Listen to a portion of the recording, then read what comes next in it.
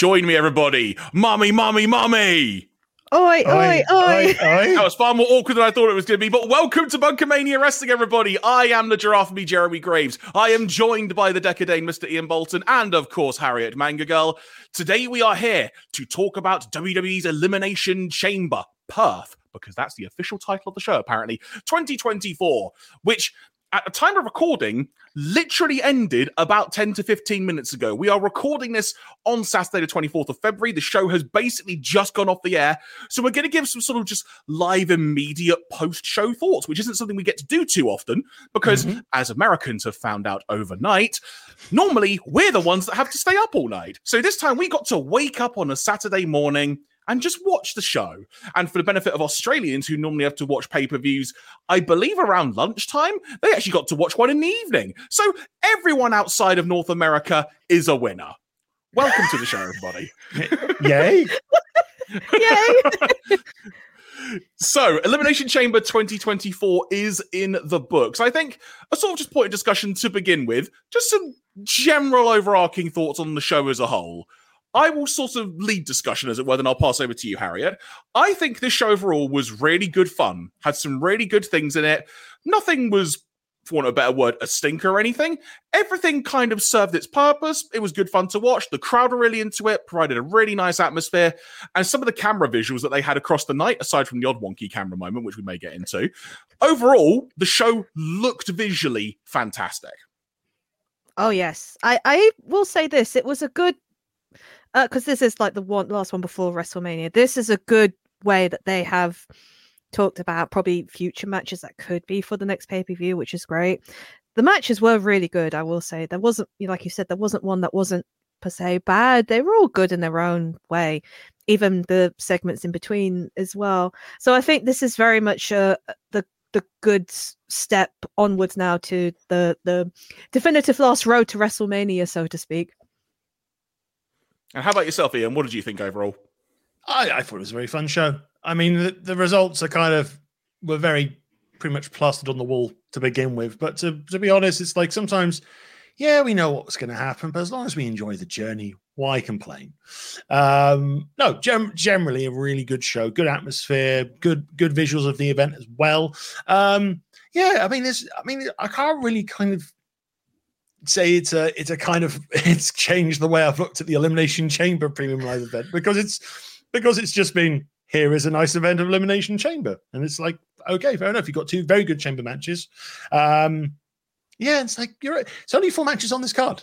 4 matches, three and a bit hours. But I think the nice thing is having the smaller number of matches. You have the opportunity for those matches to kind of grow and build because a lot of them are well paced. And it's like, none of the matches felt like they dragged you long or they got really boring or something like that. You felt less invested in it. It's like there was a good structure to the show, and it's one of WWE's strengths right now as a moment, even with their TV shows at the moment. The pacing's getting a lot better, which is a nice thing. Also, I'm just really enjoying the vibe of just going around the globe for these events now. I like the fact that we're more and more now going to different countries for the Premium Live events, because later on this year we've got Paris for Backlash, then we've got Bash in Berlin as well coming up to Germany. Cool, yeah, so it's like, yay, we're going. It's like, if you're going to be a world wrestling entertainment company, why not go around the world? Makes perfect sense. I mean, I know I said it several times, but I want to go Australia now. The amount of selling and advertising they were doing for that. Michael Cole basically going, go to Australia. It's a place of dreams. Look what you can do. You can meet animals like a koala or a kangaroo, or you can find some wine, or I don't know, go surfing. It's Australia. Go Australia. Please, go Australia. Please, they're paying us to be here. For me, it has really reinforced the point. I would love to go there one day. It's just, as we were discussing on our own little private chat between us, just it's so much travel. And for a man of my stature, it's bad enough trying to get to like survive a 2-hour flight. But that's a conversation for a travel podcast, quite frankly. And speaking of podcasts, folks, actually, it's also a good time to mention it. If you are joining us for the first time, we hope that you enjoy the show, be you joining us here on YouTube in video form or in audio form via your podcast provider of choice. So if you do enjoy the show, why not hit the subscribe button on your platform? And if you've got any thoughts on the show that we are discussing, why not put it in the comments below if you are watching on YouTube? So, in terms of the show overall, we've discussed that part. So let's get into some little sort of individual nitty-gritty bits, as it were. Now, I know you mentioned, Ian, there were 4 matches on the show. Someone out there will likely go, technically, there were 5, because there was the kickoff show match, which is a fair point. That was for the women's tag team title. It was kind of just in a way, the reason I wanted to bring this up was because it kind of was a nice little taster as to some of what we might expect from the overall feel of the show. It was a pretty quick match. Indy Hartwell was obviously a main part of it because she is Australian. And so they kind of played that up as part of the story of the match. Kabuki Warriors, I said this in our little private chat between us, I forgot how much I love the aesthetic of the Kabuki Warriors because I really only watched the premium live events of WWE, sans a few clips here and there. So that was a really fun thing. And this match, perfectly fine. I enjoyed it. Got to see some good moments. The crowd enjoyed it. You got to really get a grasp of how the stadium looked as well when the overall setup. A nice little taster for what was to come. Ian. Yeah, I mean, I've got not much to say about the match. It's like it was very nice. It was nice for Indy to get a little bit of a showcase in home country. That's lovely. The question's the result was never really in doubt that Kabuki Warriors were retaining because obviously they're part of the Damage Control storyline. So it seems a bit bizarre for them to suddenly drop the belts all of a sudden because they're in Australia, all that sort of stuff. A good warm-up match, not necessarily one that you'll want to watch again, but it's just like it serves the purpose. It's a good showcase. Exactly. Bit of a feel-good thing. Harriet? Yeah, pretty much the same. It's very rare we get matches on a pre-show, so this was a nice surprise to have. I think this is the first one in this year anyway. I can't remember. I generally cannot remember the last time there was a match on a kickoff show for a premium live event. It's terrible, isn't it? Because don't really get them. I mean, it's probably good we had the kickoff match. Otherwise, we would have had like a very long hour of the virtual set and just both Pete Rosenberg and Sam Roberts trying to do their best Triple H impersonations in their choice of clothing and beard. It's like, I can be a Triple H head of creative too. Yes, whatever. Doing creative booking for the koala that Kevin Owens brought into the arena, who is now his manager for some reason. Mr. K.O. Arla. Oh, amazing. And also, I can confirm the last pre-show match, as it were, was at Crown Jewel, which featured Sami Zayn and JD McDonough. I remembered it was Sami, but I couldn't remember where. And I think prior to that, I just did a little quick search for it as I was going along. I think prior was Clash at the Castle the following year, I think. Possibly. I haven't gone that far back, admittedly, so you call me. I think that was the last time, because we talked about it. I thought, my God, it was that long ago. I don't know, but yeah, it was an okay match. It was fine. The writing was on the wall because Kabuki Warriors, the tag, because they've only just won it as well. But like you said, it was nice for Indy to get her flowers in front of the show. I think they did try to incorporate as many of the Australian wrestlers into the show as much as they could. Yeah, because I think initially a lot of people were expecting Say Bronson Reed to be in the chamber match for the men's, but he didn't qualify. But during the show, he announced he had a reason why he wasn't particularly at the show, but it's because he just became a father, which was great, which is lovely news to hear. But yeah. Indeed. So we get to the main show proper, and we begin with one of the Elimination Chamber matches, that being the women's match specifically. An interesting thing which I hadn't actually considered until the show began. In past years at stadium shows, say, for example, like a WrestleMania, we've seen Hell in a Cell matches, for example, and you kind of wonder, how's that going to be for the live audience to watch because of the way it's constructed and stuff? And it suddenly dawned on me, how's the Elimination Chamber going to look in a stadium? Especially from like a live being there in person point of view. Excuse me. Are there going to be sight lines impacted? I mean, not helped if you were sitting in one of the corners of the stadium when you had a giant LED board anyway. That's a different debate for another day. But overall, I think an Elimination Chamber just visually in a stadium, and just that as a discussion point to begin with, because this applies to both of those matches, I think there's something very unique and wonderful about it. There's an essence of it feels far grander in scale that it's being done in a stadium.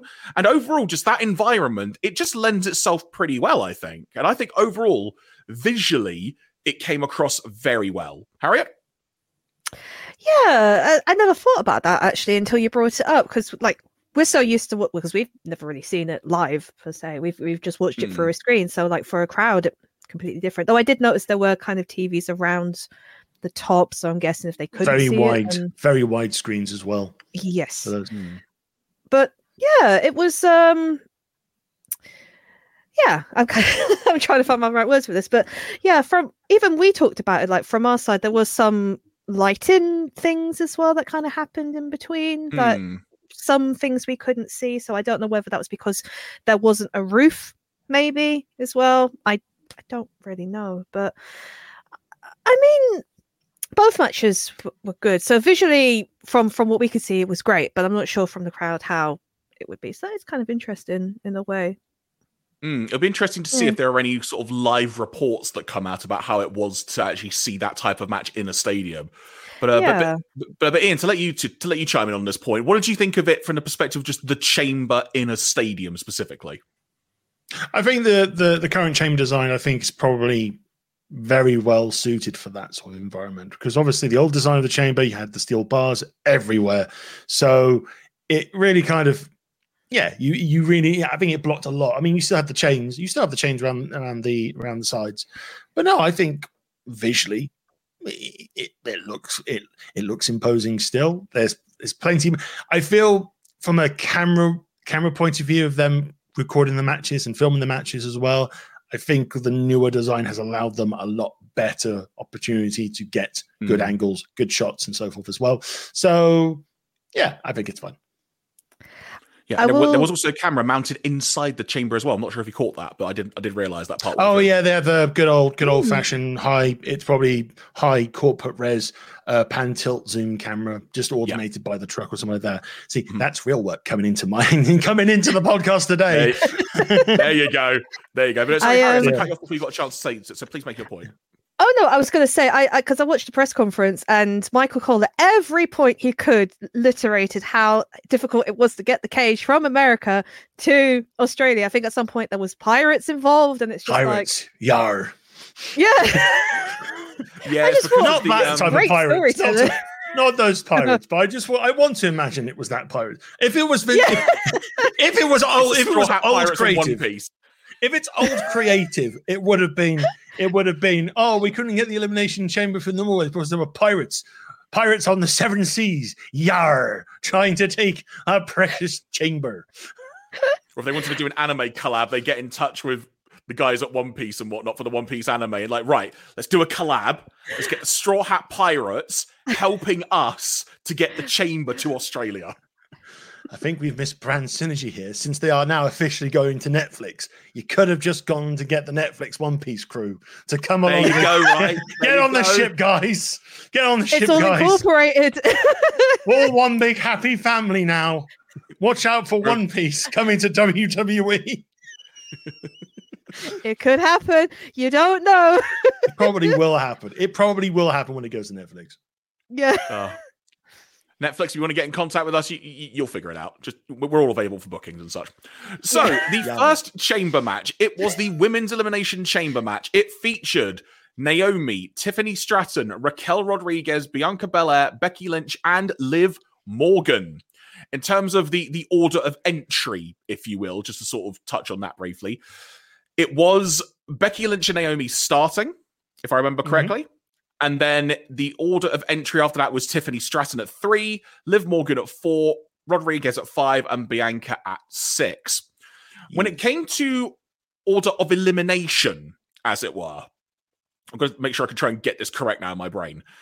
So Naomi was the first person eliminated by Tiffany Stratton, which I thought was a wonderful moment for Tiffany, of which also I think Tiffany was MVP of that match. Like, her moments in this stood out so much, and her stock rose for me, especially because it's one of the first times I'm actually seeing her wrestle as well. Mm-hmm.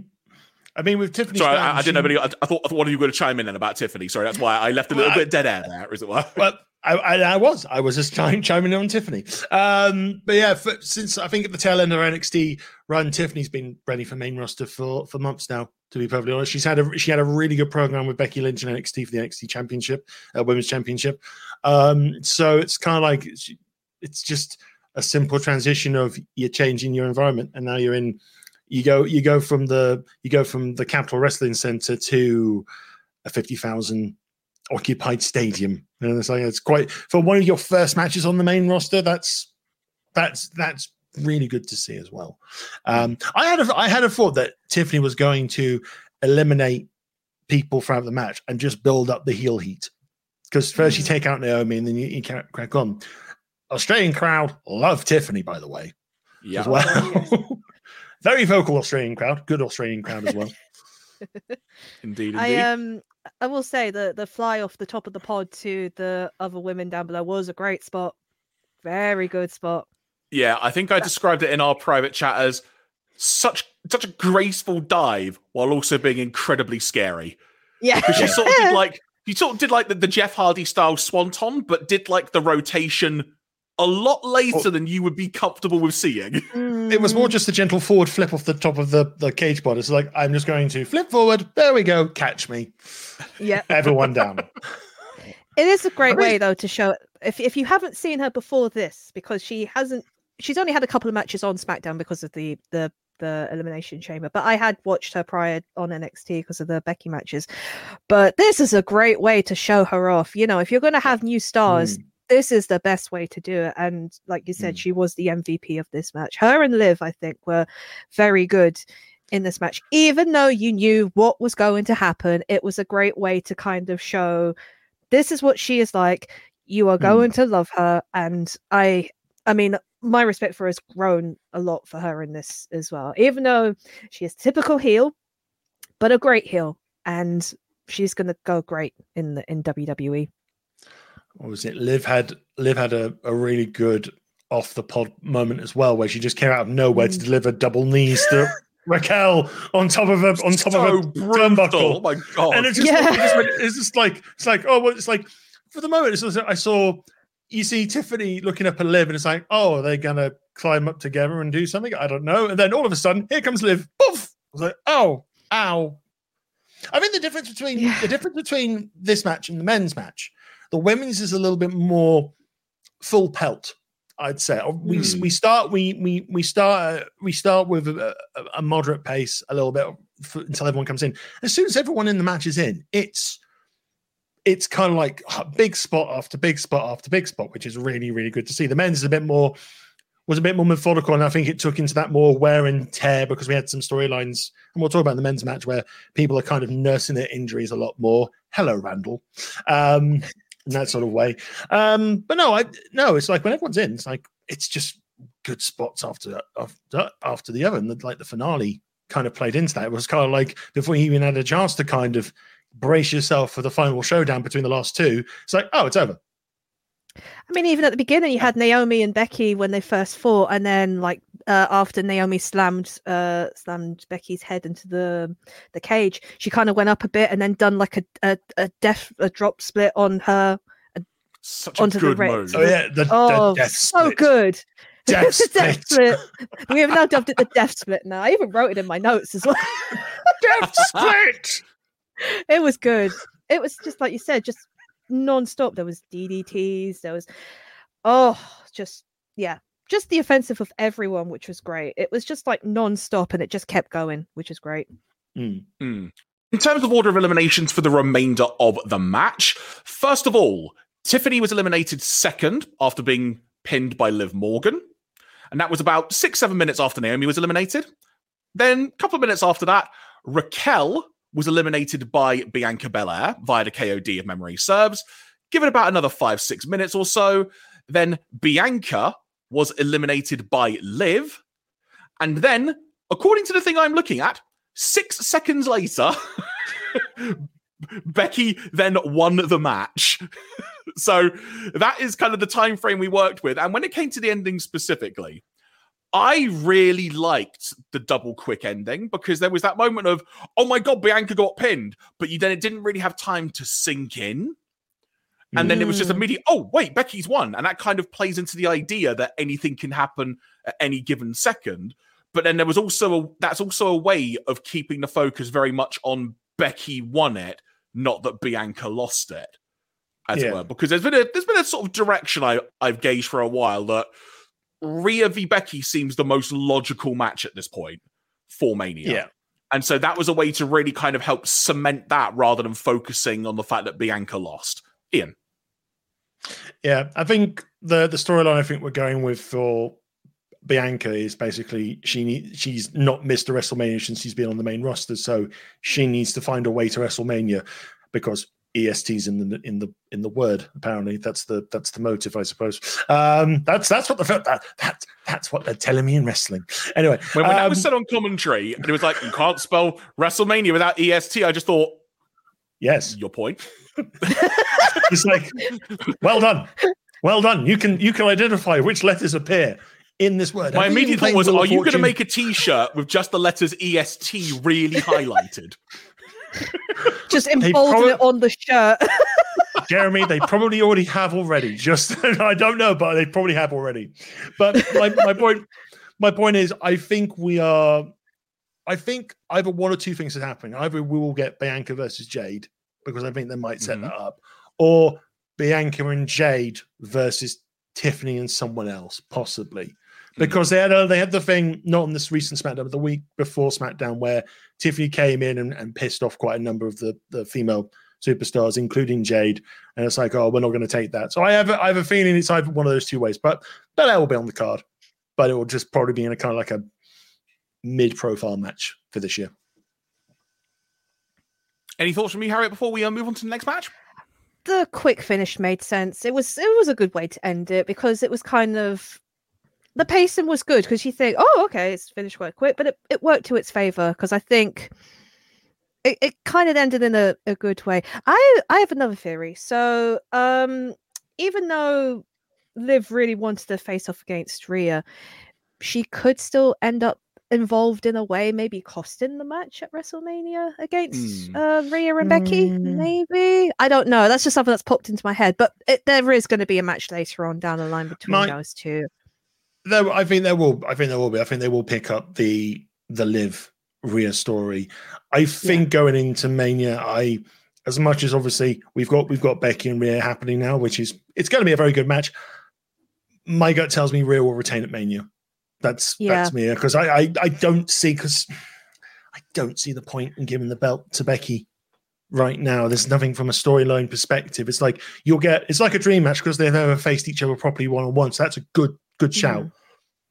But I think considering the momentum of Rhea and also she's front and center on a lot of things, including an upcoming video game, kind of makes sense. But that's just me. But no, in WWE, they'll change booking. I think Becky did actually tweet afterwards saying you can't spell WrestleMania without the man, like to speculate on what Bianca said earlier, which I was just like, you know what? Beautiful. I feel I need to add to the test. Hang on, wait. Is that right? Hang on. I think that's what Michael Cole did. Wait a minute. There's no H in WrestleMania. There's no H. I was just thinking, wait a minute, that can't work. No, I know, but I was just like, but I like the way all the other with that. You could have all the other letters are there. To man. To man or la man. In an Irish accent. To man is going to WrestleMania. You might be able to have L man.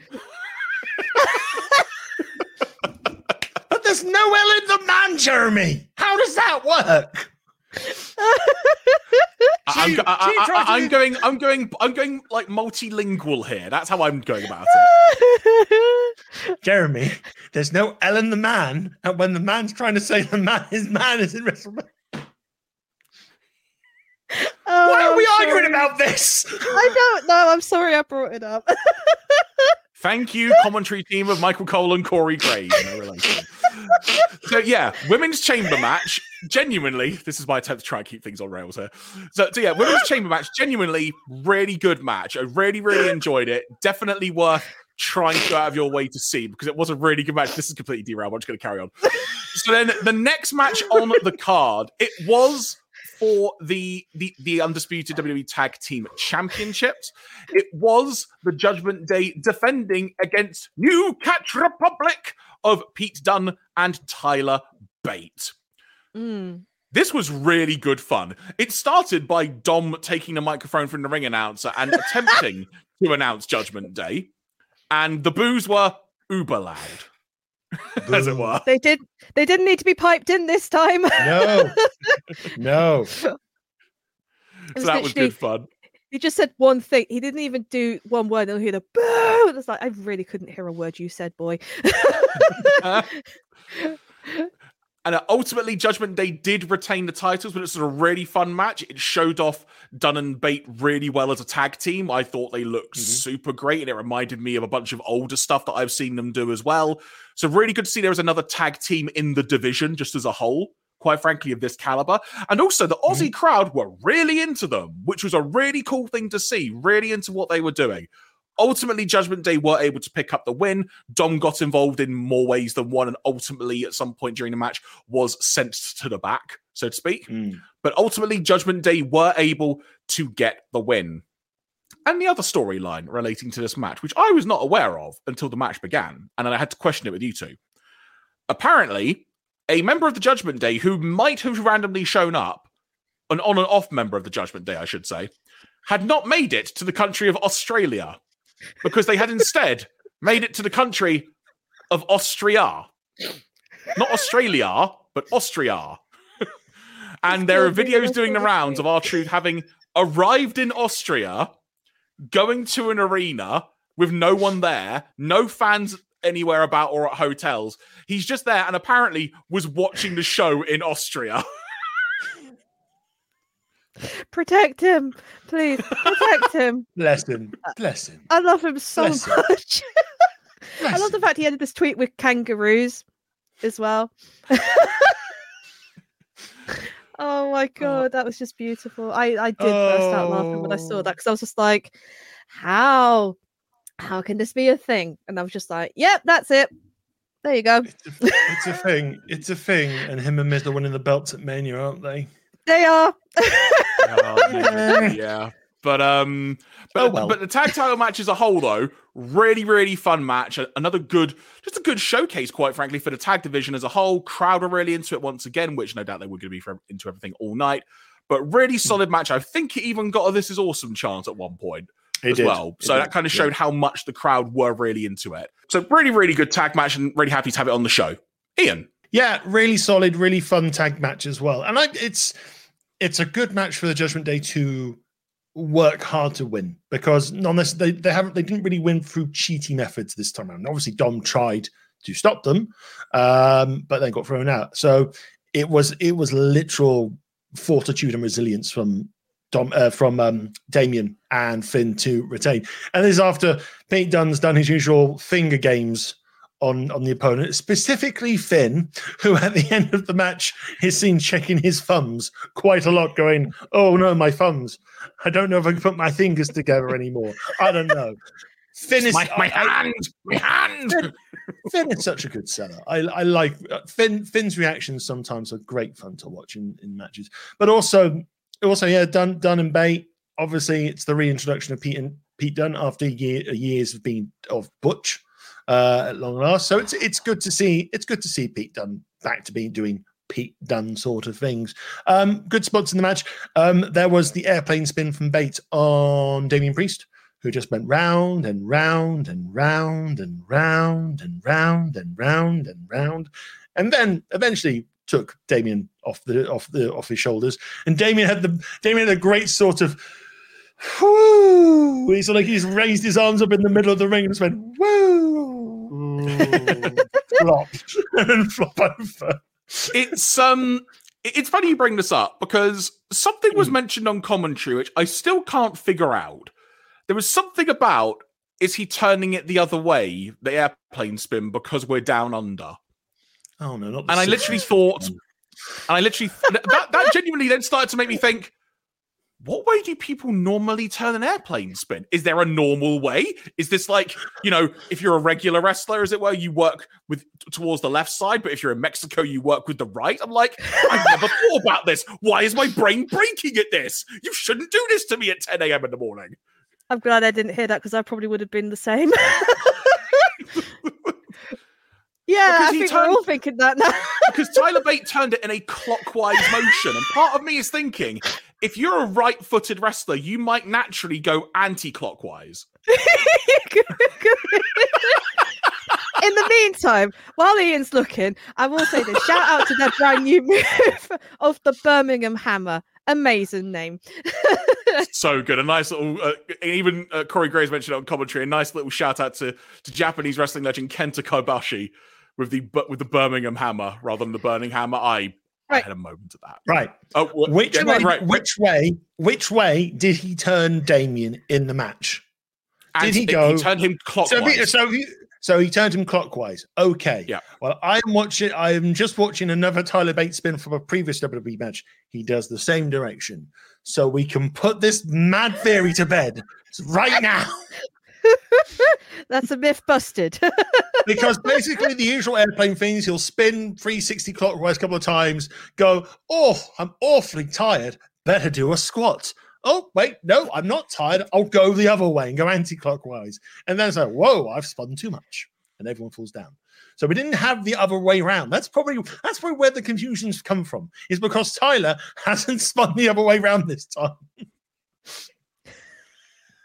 Anyway, I digress. Into this.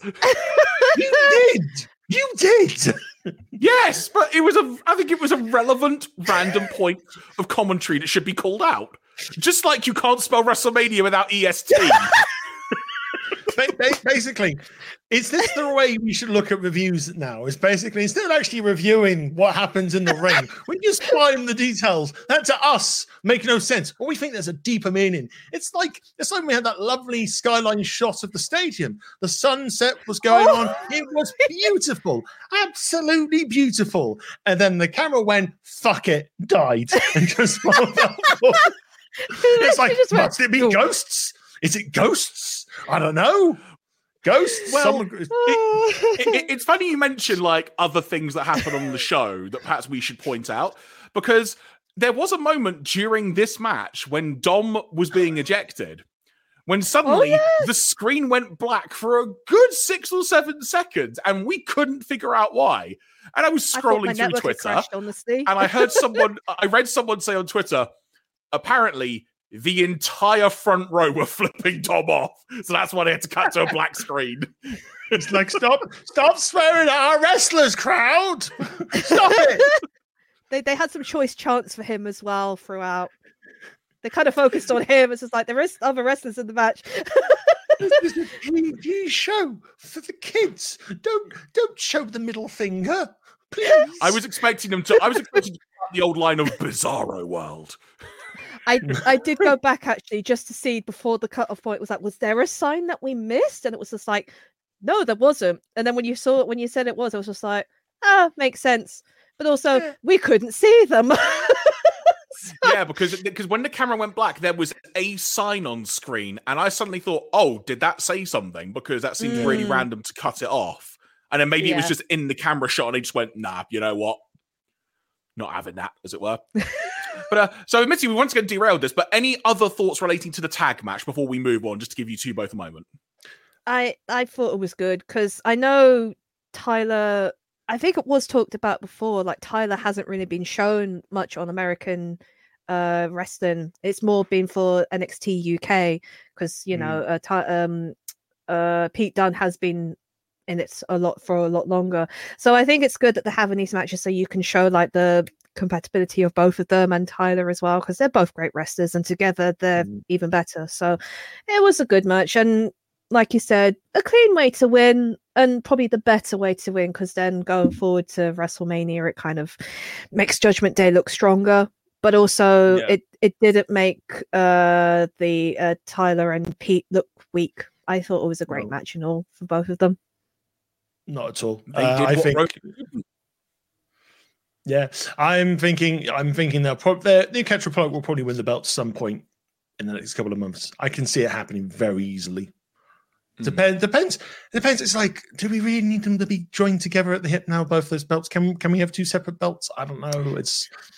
I don't know. It's like if we're gonna have separate world titles on brands, could we do it for tags again?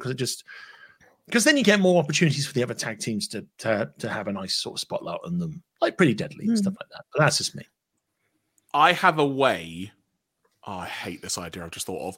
I have a way that this could happen based on something that was said earlier. If Awesome Truth were to win the titles, Oh no. What if R-Truth declares he's the red brand champion and Miz could be the blue brand champion? Because it's such an R-Truth character thing that could happen. Yeah. It's utterly stupid, but it could work. It could work. That's what's annoying about it. Oh my god. I can see it happening as well. Like, you stand in that corner and I'll stand in this corner. Oh no. Just to leave that thought in the ether for everyone to go, why did you say that? Why have you put that into the ether? Let's talk about the Grayson Waller effect, because that was the next segment on the show where we began. In fact, let me pull up my I think I have an exact note of what occurred, if I remember correctly, in a particular order. It was something, I think I wrote down something to the effect of, make a local cultural insult, done. Try and get back on the crowd's side, done. On with the show, done. That's kind of how Austin Theory's introduction for this entire thing occurred. Grayson Waller came out, got a reaction. I couldn't garner if they were actually happy to see him, but I think they liked the fact there was an Aussie being given a prime focus spotlight, as it were. Yes, absolutely. This led out to Seth Rollins with a unique choice of dress code, which we aren't really going to talk about in much detail here, to come out. And then Cody came out, and boy, did that Aussie crowd love them some Cody sing-along, as well as Cody eating up what we thought at the time was probably the entire pyro budget. Little did we know later. I mean, this is a typical Saturday for Cody Pyro. It's fine. This is the exact amount of pyro I expect to see. It's the exact amount of pyro I expect to see. Although, just be winding quickly on Seth's attire. Apparently, it's a tribute to Prince. Is it okay? Cool. In that case, then there are some of elements that are not particularly that remind you of a past figure. Let's put it that way. Yeah. But hey, if it's a Prince tribute, absolutely fine with that. Absolutely fine. Yeah. So the big crux of the segment, just to kind of jump forward, there were two things that came to light from this segment. One, Seth Rollins made it known he is on the verge of being cleared to compete again. I think his exact words were days away from being cleared. So that's excellent to know. The other thing was Cody wanting to address The Rock, and he sort of started talking about how can he be called, that being The Rock, be called the people's champion when he's never like around the people and whatnot? Kind of actually sort of in a way sticking it a little bit to The Rock, which then led to him basically saying, Rock, I want you in a match. And there was a moment where we between us were like, wait, one-on-one? Like, what's going on? Yeah. And then Seth appears behind him and puts his hand on Cody's shoulder. And then you're thinking, what next? And he then says, listen, you know this isn't going to be a one-on-one fight if you take on the bloodline. You know this by now. I know this. So, and to sum it up, effectively said, if and when you face The Rock, I'll have your back. And then this eventually led to a handshake. We don't know if that means if he would be in his corner if he faced The Rock one-on-one, or if this is the kind of obvious scenario of a tag match that could take place, especially given some of the promos they were airing throughout the night, where it had Roman and Rock and Cody and Seth like standing together, as it were, respectively. It kind of points to the fact there is going to be something involving all four men coming very, very soon. We just don't know if it's going to be a singles match or a tag match, as it were. So those are kind of the big things. Overall, this was fun. It had some cool moments. It did feel like it went on a bit too long, to be quite frank, because I kind of wanted more wrestling when you look at it. But that said, everyone was into it. There was kind of a fun dynamic going on. There was some fun reactions going on, like when Cody specifically called The Rock Dwayne The Rock Johnson, and you could just hear Seth in the background going, "You said his whole name!" Or something like that. It was like... Cody, you used the forbidden words. You said Dwayne. There's some really good selling in this. I mean, it's like when they beat up poor Austin Theory. When they beat up poor Austin Theory and Seth delivers the stomp, Austin Theory goes kind of head first. Like he's like basically it's like he goes dunk and just kind of goes bunk. So basically he does like a whole 180 where he is from line. He was like a pole and pole vault. Yeah, pretty much. I loved when as he was being thrown, you could just see smell. Sort of. Oh yeah, when he's thrown into the sun. when he was mocking The Rock's catchphrases and whatnot, and like Seth was egging him on, like, oh, that was a pretty good one, that was a pretty good one. Come on, you got to do the big one, right? Take his jacket off, come on. Yeah. I laughed so much at that. It was just great. It was good fun. It was good fun. So yeah, those are the two big news notes from that segment. There was a thought of, are Rock and or Roman going to show up? And it was kind of made clear they likely weren't, but then they aired a promo from The Rock, which implied, what if? So it did kind of make you think a little bit. And I think there was just that collective feeling of, okay, that's the segment. Fine, cool. Okay. But it did kind of just a little bit of like 1% what if in your brain. But Harriet, to start with you, aside from the wonderful moment of like Grayson Waller and whatnot, or Austin Theory getting thrown into a sign, the news on Seth being back imminently and Cody challenging The Rock, your thoughts?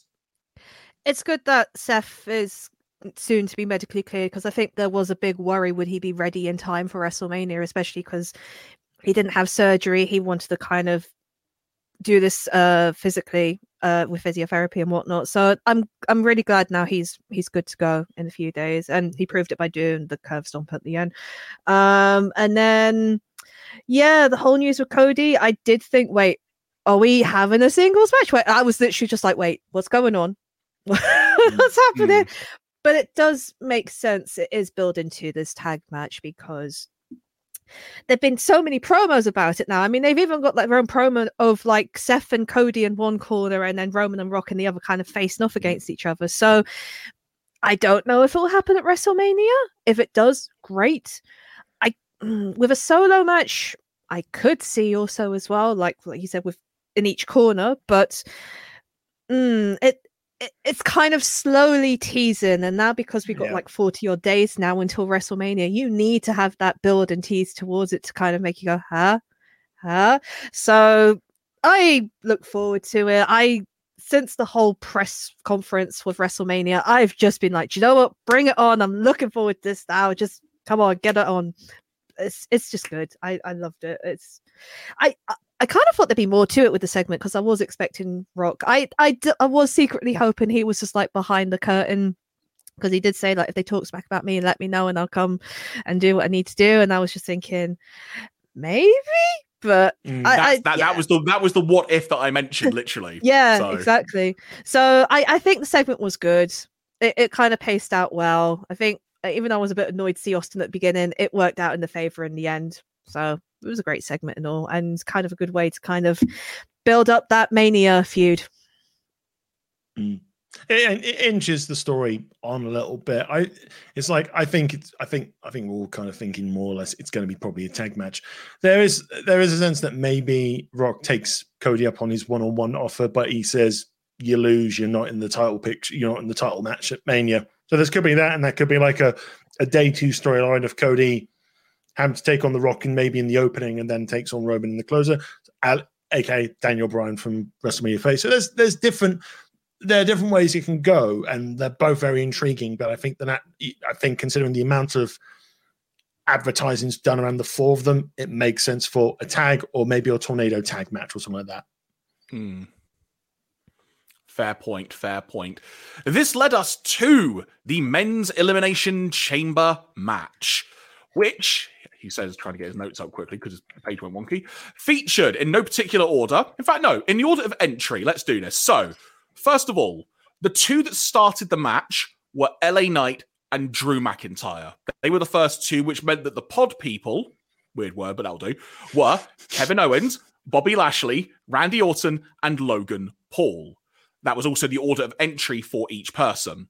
In terms of order of eliminations, first elimination came after about 21 minutes or so, according to the thing I'm looking at here, which was Bobby Lashley eliminated first by Drew McIntyre. Drew actually, ultimately, you could argue, was the MVP of the match in terms of eliminations, as we will get onto.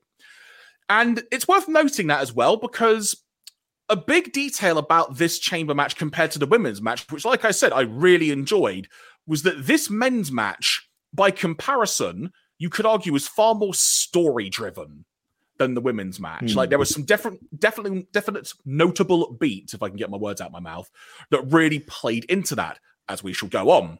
Because the remaining eliminations were then, a few minutes after Bobby Lashley, LA Knight eliminated by Drew McIntyre.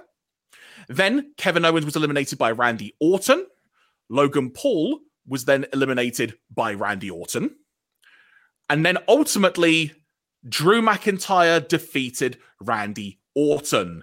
But there is a lot more going on around that than what I have just described. So let's see if I can recount what happened here. So Kevin Owens really had a bee in his bonnet about Logan Paul throughout the whole match for obvious reasons, given recent history. But the two big moments of the match were leading to LA Knight's elimination. Bobby Lashley, be it storyline or whatever, had a really heavily taped elbow, and he was still being helped out of the ring by the referees as this elimination was about to occur. This meant the Elimination Chamber door was wide open for seemingly a couple of minutes. Suddenly, a figure runs into the ring. And it's everyone's favorite flat earth follower, AJ Styles, who somehow made it to the end of the earth and clobbered LA Knight with a chair and ended a Styles clash. Hey, I love AJ. I'm just calling it like it is, all right? Just based on what's online. Let's just call it like it is.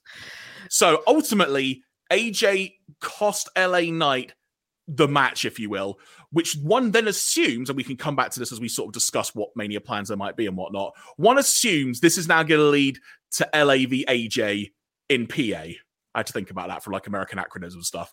So that's potential Mania match from that. In terms of Kevin Owens, I think this is going to be a long-standing distaste for Logan Paul at this point. I don't really know if following this there will be anything else major, unless he just happens to be involved in the match because, if that makes sense. When we then move on following that, Logan Paul was then eliminated by Randy Orton a short time after, a few minutes later. This then plays into how the match concludes as a whole. Sorry, did you say that Kevin Owens was eliminated by Orton? Sorry, I thought I did, but just in case, we'll go back again. So yeah, because we talked about the night, and then you mentioned about Kevin Owens having things with Logan Paul. But then I don't recall you saying he got eliminated by Orton. That's just me. Apologies. Okay, right. Okay, yeah. So, all right. So I'll pick it up from... So following on from the whole LA Knight AJ thing, Kevin Owens, as mentioned, was then the next person eliminated. In terms of things that occurred, he was eliminated by Randy Orton, but that didn't necessarily play into very much from a story perspective, as we would find out following from the way the remainder of the match played out, I'll phrase it. Because Logan Paul was eliminated by Randy Orton.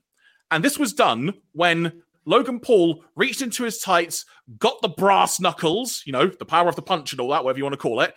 And he was kind of, the only way I could describe it was he was kind of putting his fist in the air like he was just like cocking, the gun ready to go or something. And as he was doing that, Orton flies into the camera shot and just delivers an RKO. It was beautiful. Chef's kiss of a camera angle. So good. That's my favorite shot of the night. Yeah, there was some genuinely spectacular visuals, and as you mentioned earlier, like there was a camera that just went earlier, and there are a few other wonky camera moments, but this was perfection. This camera angle, this was so good. But the reason that I mention that occurring, because this plays into what ultimately happened a few minutes later, because we're getting Randy and Drew fighting back and forth, and ultimately, suddenly, Randy gets knocked down out of nowhere, and it's Logan Paul having hit him with the brass knucks because he's still in the cage. He's not gone out, which at that point, that's about, about 3 or 4 minutes, give or take, which then kind of plays into a thing of WWE really need to work on like that, getting out of the cage protocol for these things, because that was twice in one match. But then, obviously, Drew wins. He's going to be challenging Seth. But the big thing now, it looks like, will be Logan Paul, one assumes, defending the US title against Orton at WrestleMania. So, I've talked a heck of a lot there. So, Ian, I will let you begin in terms of just general thoughts on the Chamber and anything else that you really liked about it and such. I kind of like it was a war, basically, this one, because it was just people were hitting very big power moves, but not necessarily being so spry. Going, oh, I'm going to go around. I'm going to hit my moves on everyone because you expect when you have Randy Orton, you expect there to be an RKO-a-thon left, right, and center when he comes in. But it's like Randy enters, he does his vintage Orton on Owens on the outside of the ropes into the cage match, and then he plays.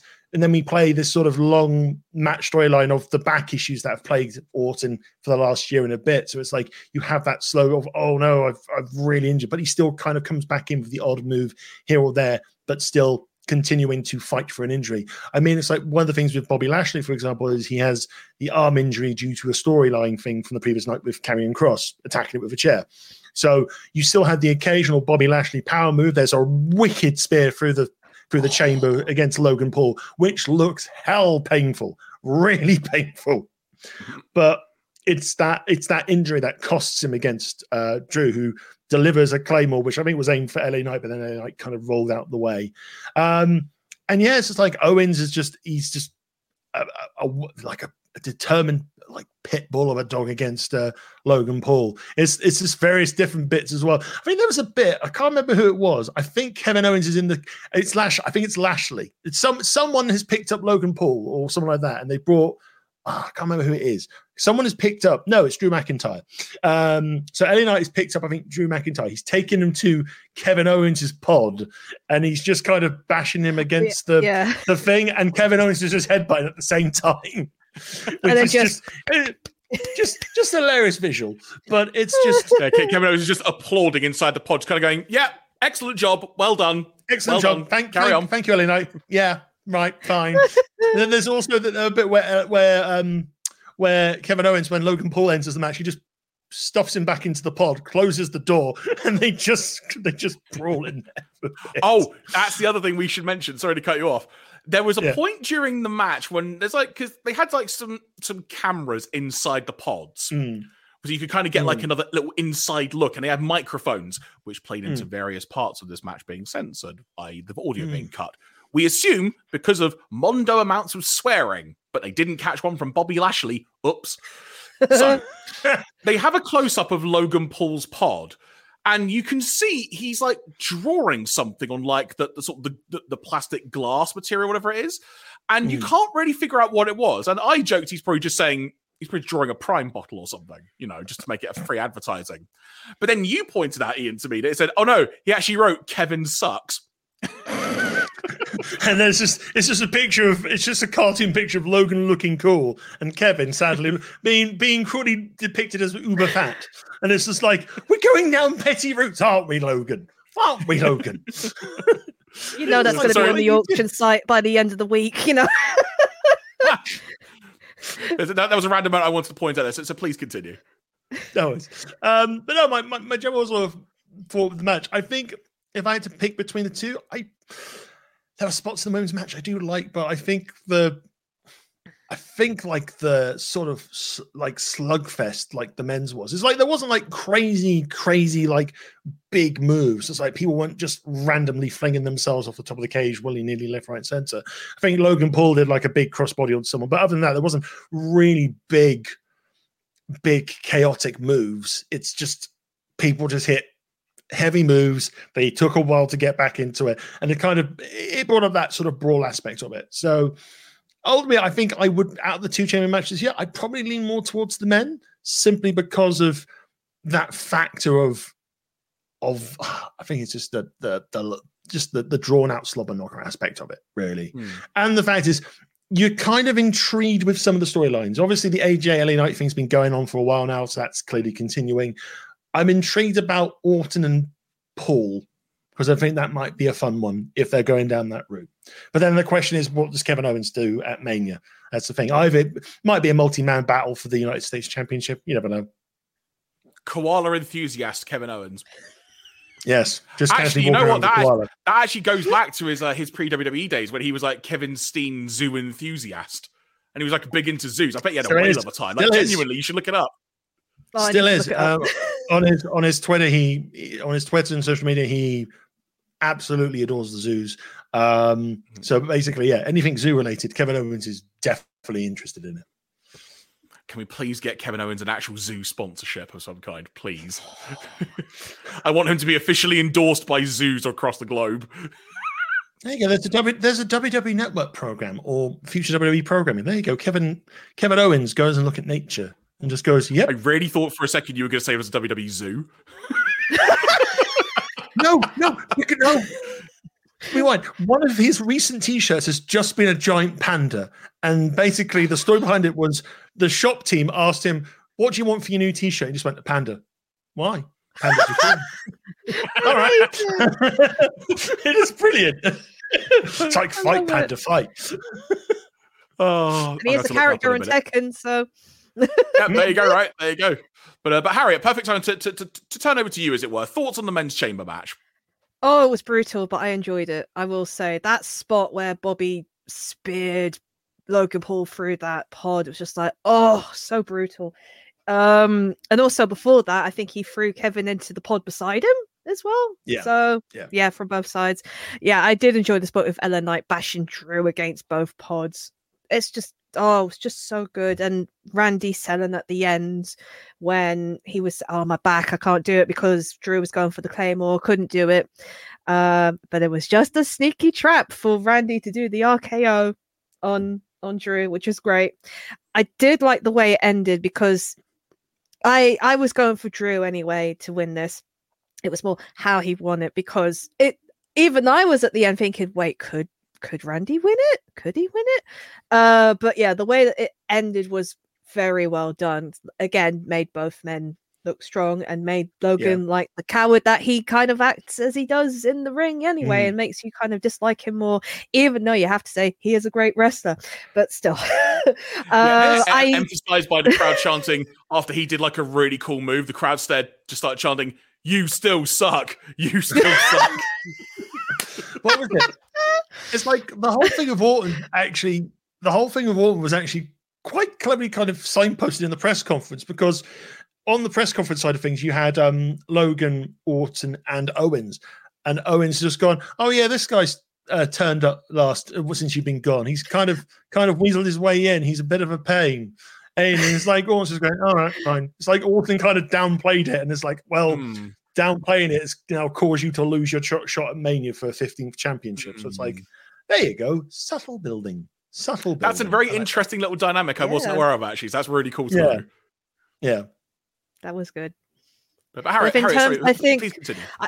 I was going to say, I think I agree with Ian. I preferred the men's over the women's because there was a lot more storytelling to tell. There is a lot more coming out of it than there was going in. So in all, I thought it was great.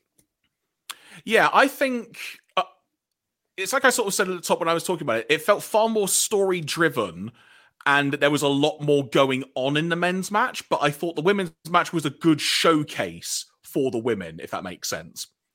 I think that's almost the way I would describe it. It's hard to kind of articulate properly, but both chamber matches really good in their own right, just very different dynamics of what occurred is probably the way to actually sum it up. This then led to the main event of the evening, which, let's just call it like it is. We all pretty much knew what the heck the result was going to be. It was more, like you've been saying, Ian, it was about the journey of it and whatnot. It was Nia Jax challenging Australia's own Rhea Ripley for the Women's Championship, the World Women's Championship. Sorry, I should be more specific. And you know what? I enjoyed this match. It was about trying to overcome the giant, and could Miss Brutality, as it were, overcome the giant that was Nia Jax. There were moments that played into it. There was a commentary table involved on the outside where Nia, I believe, did a jumping elbow drop off of one of the announcers' chairs, which kind of spun out of the way from under her as she did it. So fair play for making that work. I think what might have supposed to happen, I think the slam she did before doing that was supposed to break the table. But then you're like, oh, table's not broken. F it, I'll just do a gentle elbow off the side. But anyway. But another dynamic of the match as well was that Rhea was having to pull some stuff out of her arsenal that we don't normally see her utilize. She was doing, for example, the odd missile drop kick. She tried to do a Hurricane Rana very early on in the match, which seemingly kind of looked like it almost caught Nia off guard of what the heck? What do I do following this? So that was another little dynamic in that we we're not used to her having to go this deep into her arsenal of tactics, as it were. But ultimately, Rhea was able to get the upper hand in the match after being in submissions for quite a long time as well, including, which I won't labor the point because I've said it to you guys already, including Nia trying to apply for about a minute or so the stretch muffler, which I will maintain is the worst looking submission hold in wrestling. That's a debate for another day. But ultimately, Nia Jax was hit by the Riptide, so fair play to Rhea for being able to hit it, and got the 1, 2, 3 to send her home country crowd home happy. Too many homes in that sentence, but that'll do. Overall, fun main event. I think it was Corey Graves that said it on commentary, actually, that a deserving main event match on any show, let alone one in Australia. I think it was a really solid match. I enjoyed it. Great showcase for Rhea continuing to be the dominant champion. And it's more just about then what is next. We know that it is Becky, but we'll come back to that point in a few moments specifically. Harriet, I'll start with you. What did you think of this main event match? I really liked it. I mean, I'm a big Rhea fan, as you can kind of tell. So just the reaction from the crowd, like, because I knew as soon as she walked out, it was going to be rapturous. Though Nia did get a good mixed crowd, which was good. It wasn't like good, it wasn't bad, it was quite good. But yeah, it was a great match. And also in regards to, like you said, Rhea was using stuff she hasn't used before. Nia was using a lot of submissions because it's not really her thing. She's very much like, you know what, just attack sort of thing. But in all, I did enjoy it because it was the case of one point Rhea was kind of not scared, but she was like, how can I do this? How can I actually defeat her? Because everything I'm trying is not working. The kick out at the Annihilator was very good because you just think, is she going to kick out? But no, that was very good. And then the superplex with Nia at the end before the Riptide was very good.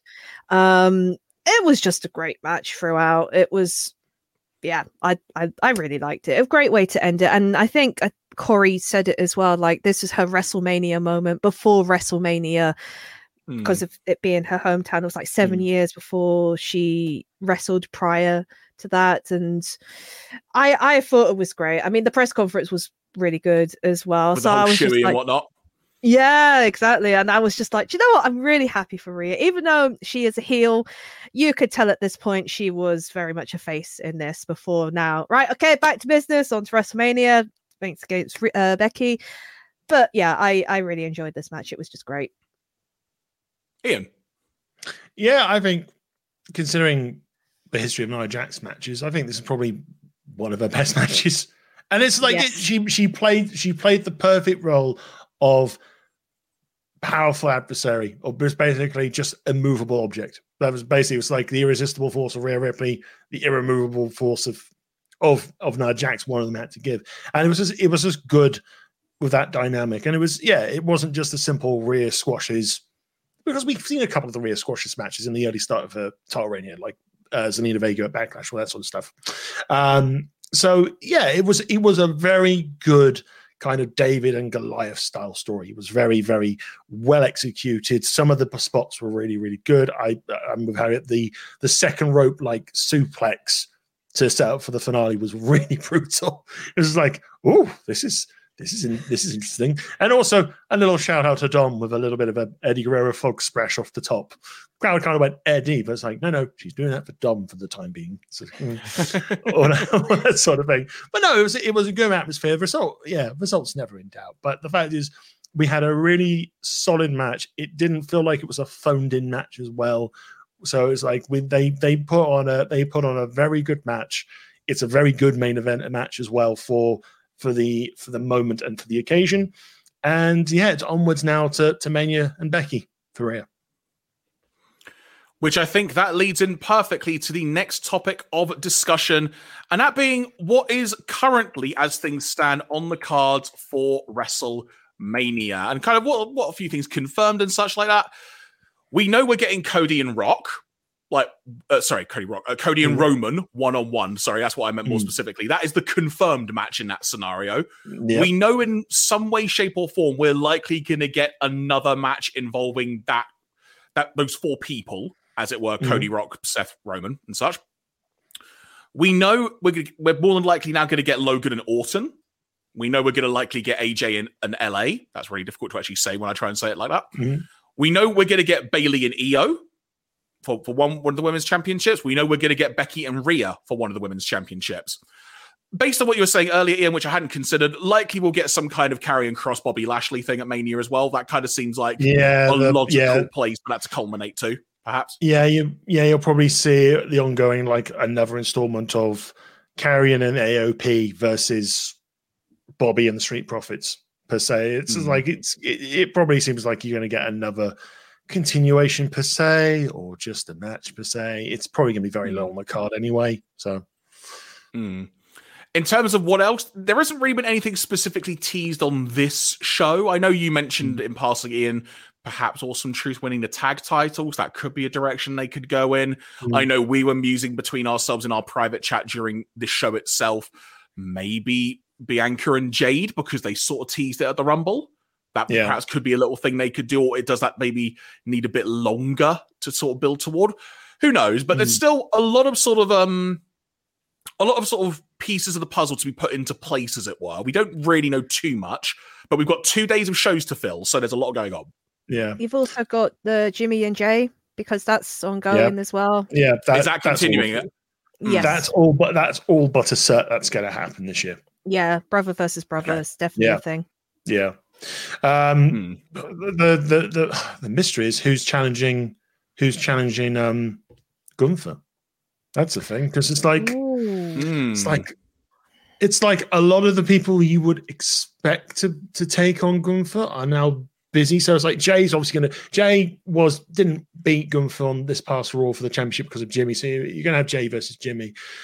I mean, Sheamus is still out. He might be back soon. It seems like Chad? It's kind of gone. Chad Gable seems to be a logical. I think Chad Gable is a logical step. And if you're trying to make new stars and all that sort of stuff, it makes perfect sense.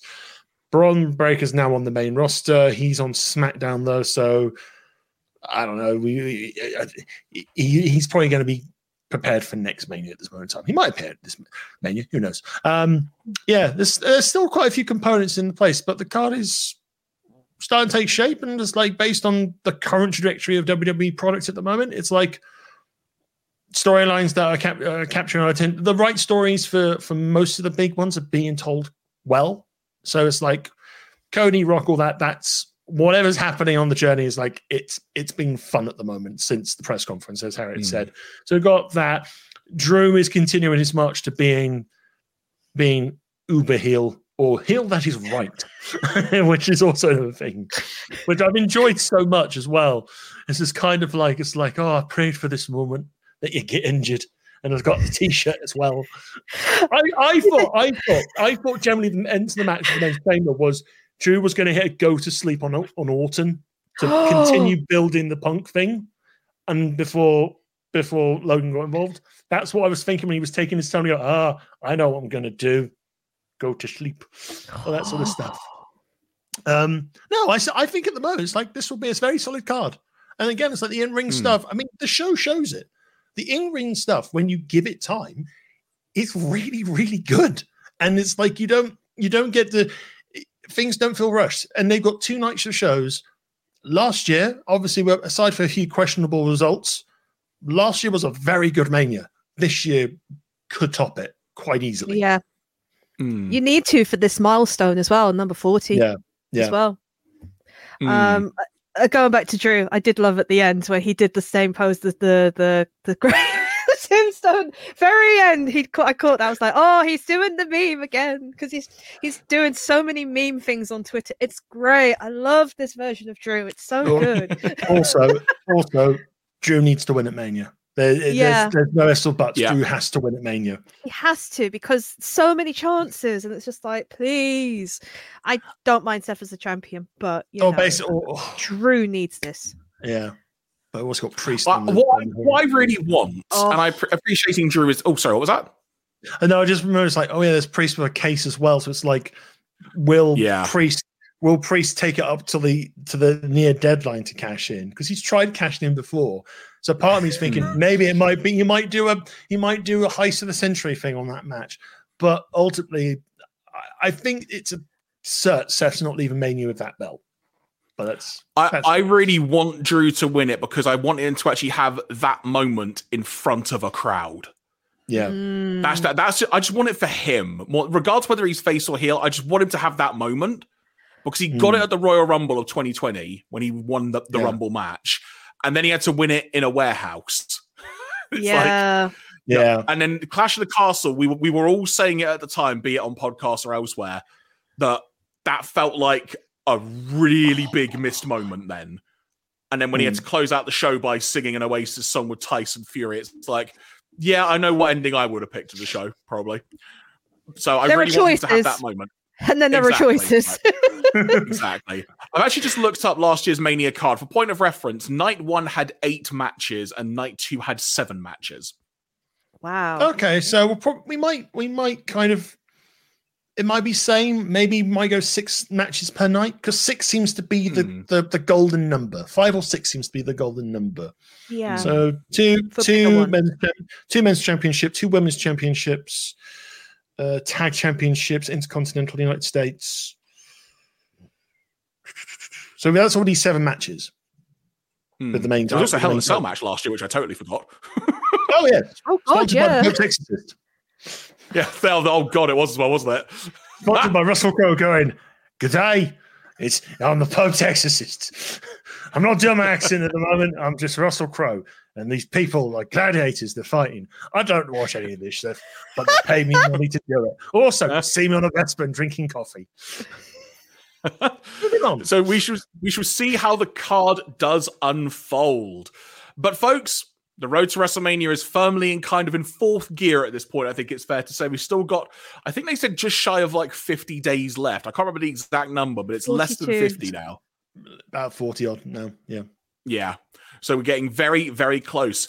But Ian, before we wrap up proper, I know we've got a few other bits and bobs coming up on Bunkermania over the coming weeks. So what are some of the sort of the plans of action we have got for forthcoming episodes?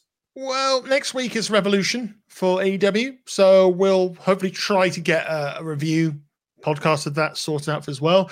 That leads us straight into WWE 2K24 season per se, because the game comes out. We are looking to do quite a number of different content things with it because it's a big game. There's so many different things there. Hopefully, if My GM mode is online this year, we have some plans for that.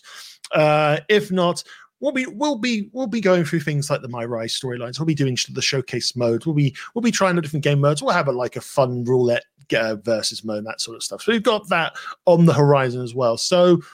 And then towards the tail end of March, we're going straight into Mania. So Mania is in April. So it's gonna be interesting how we do that, depending on what happens around that event for us with our outlets. So we'll definitely be doing stuff for Mania. Absolutely, be doing stuff for Mania. And then we might try and get the odd extra film review in there, left, right, and center. We did do the Iron Claw last week, so if you haven't watched our Iron Claw review yet. The film is, I think, available on VOD in the US. It's going to be out on Blu-ray and DVD towards the tail end of March. UK, it's still showing at select cinemas. So if you've watched the film, want to hear our thoughts, we've got a link in the description below, and it's going to probably be on the end card of this episode on YouTube as well. So you can click straight through. Me and Harriet talk about that film. There we go. So, folks, stay tuned for another episode of Bunkermania coming very, very soon. As mentioned, next time, definitely going to be an AEW Revolution review. We might try and do something before that, kind of a nice little lead up to Revolution, because I'm still keeping up to date with AEW stuff. So it might be cool to kind of just do almost we'll call it like a catch-up show, if you will. Kind of, what's the lay of the land with AEW? So it might be interesting to try and do that, but we will see how things go. Harriet, if people want to find you away from the Bunkermania side of things, what is the best way that people can discover what you do? You can find me on Twitter or X, whatever you want to call it, at MangaGirl232. I post there when I stream, which is around once a week. And my Twitch is Harriet_MangaGirl. Trying to remember that. I just stream various things from Lego building to random games, what I feel like playing on each week. But I always put the day or the few hours before if you want to catch me on there. And YouTube as well, youtube.com/MangaGirl232. I know there is a new NSP video coming out the weekend of the convention, so I have to try and work out a way of trying to record that in some capacity. and upload it on the same day, which should be fun. But yeah, if you find me on X mainly, that's where I post most of my stuff. Well, cool. And I should say as well, all the links that we're going to mention, they will be in the description below as well if you're watching on YouTube. So that's an easy way to find them. Ian, if people want to find you outside of the Bunkermania realm, what's the best way for people to find you? They can find me on Twitch. I stream weekly at The Decadane, all one word. And if you want to follow me on Twitch, it's at Decadane as well. So little bits and pieces. Yeah. Mondays, I watch random stuff on YouTube, and sometimes I get mad at it. It's a blessing and a curse.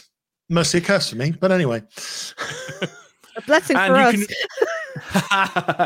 And if you want to find me, you can find me under the username in most places of Giraffemy. That's JERAFFEMY. Yes, I did do a little Jeff Jarrett parody there with how I said the name.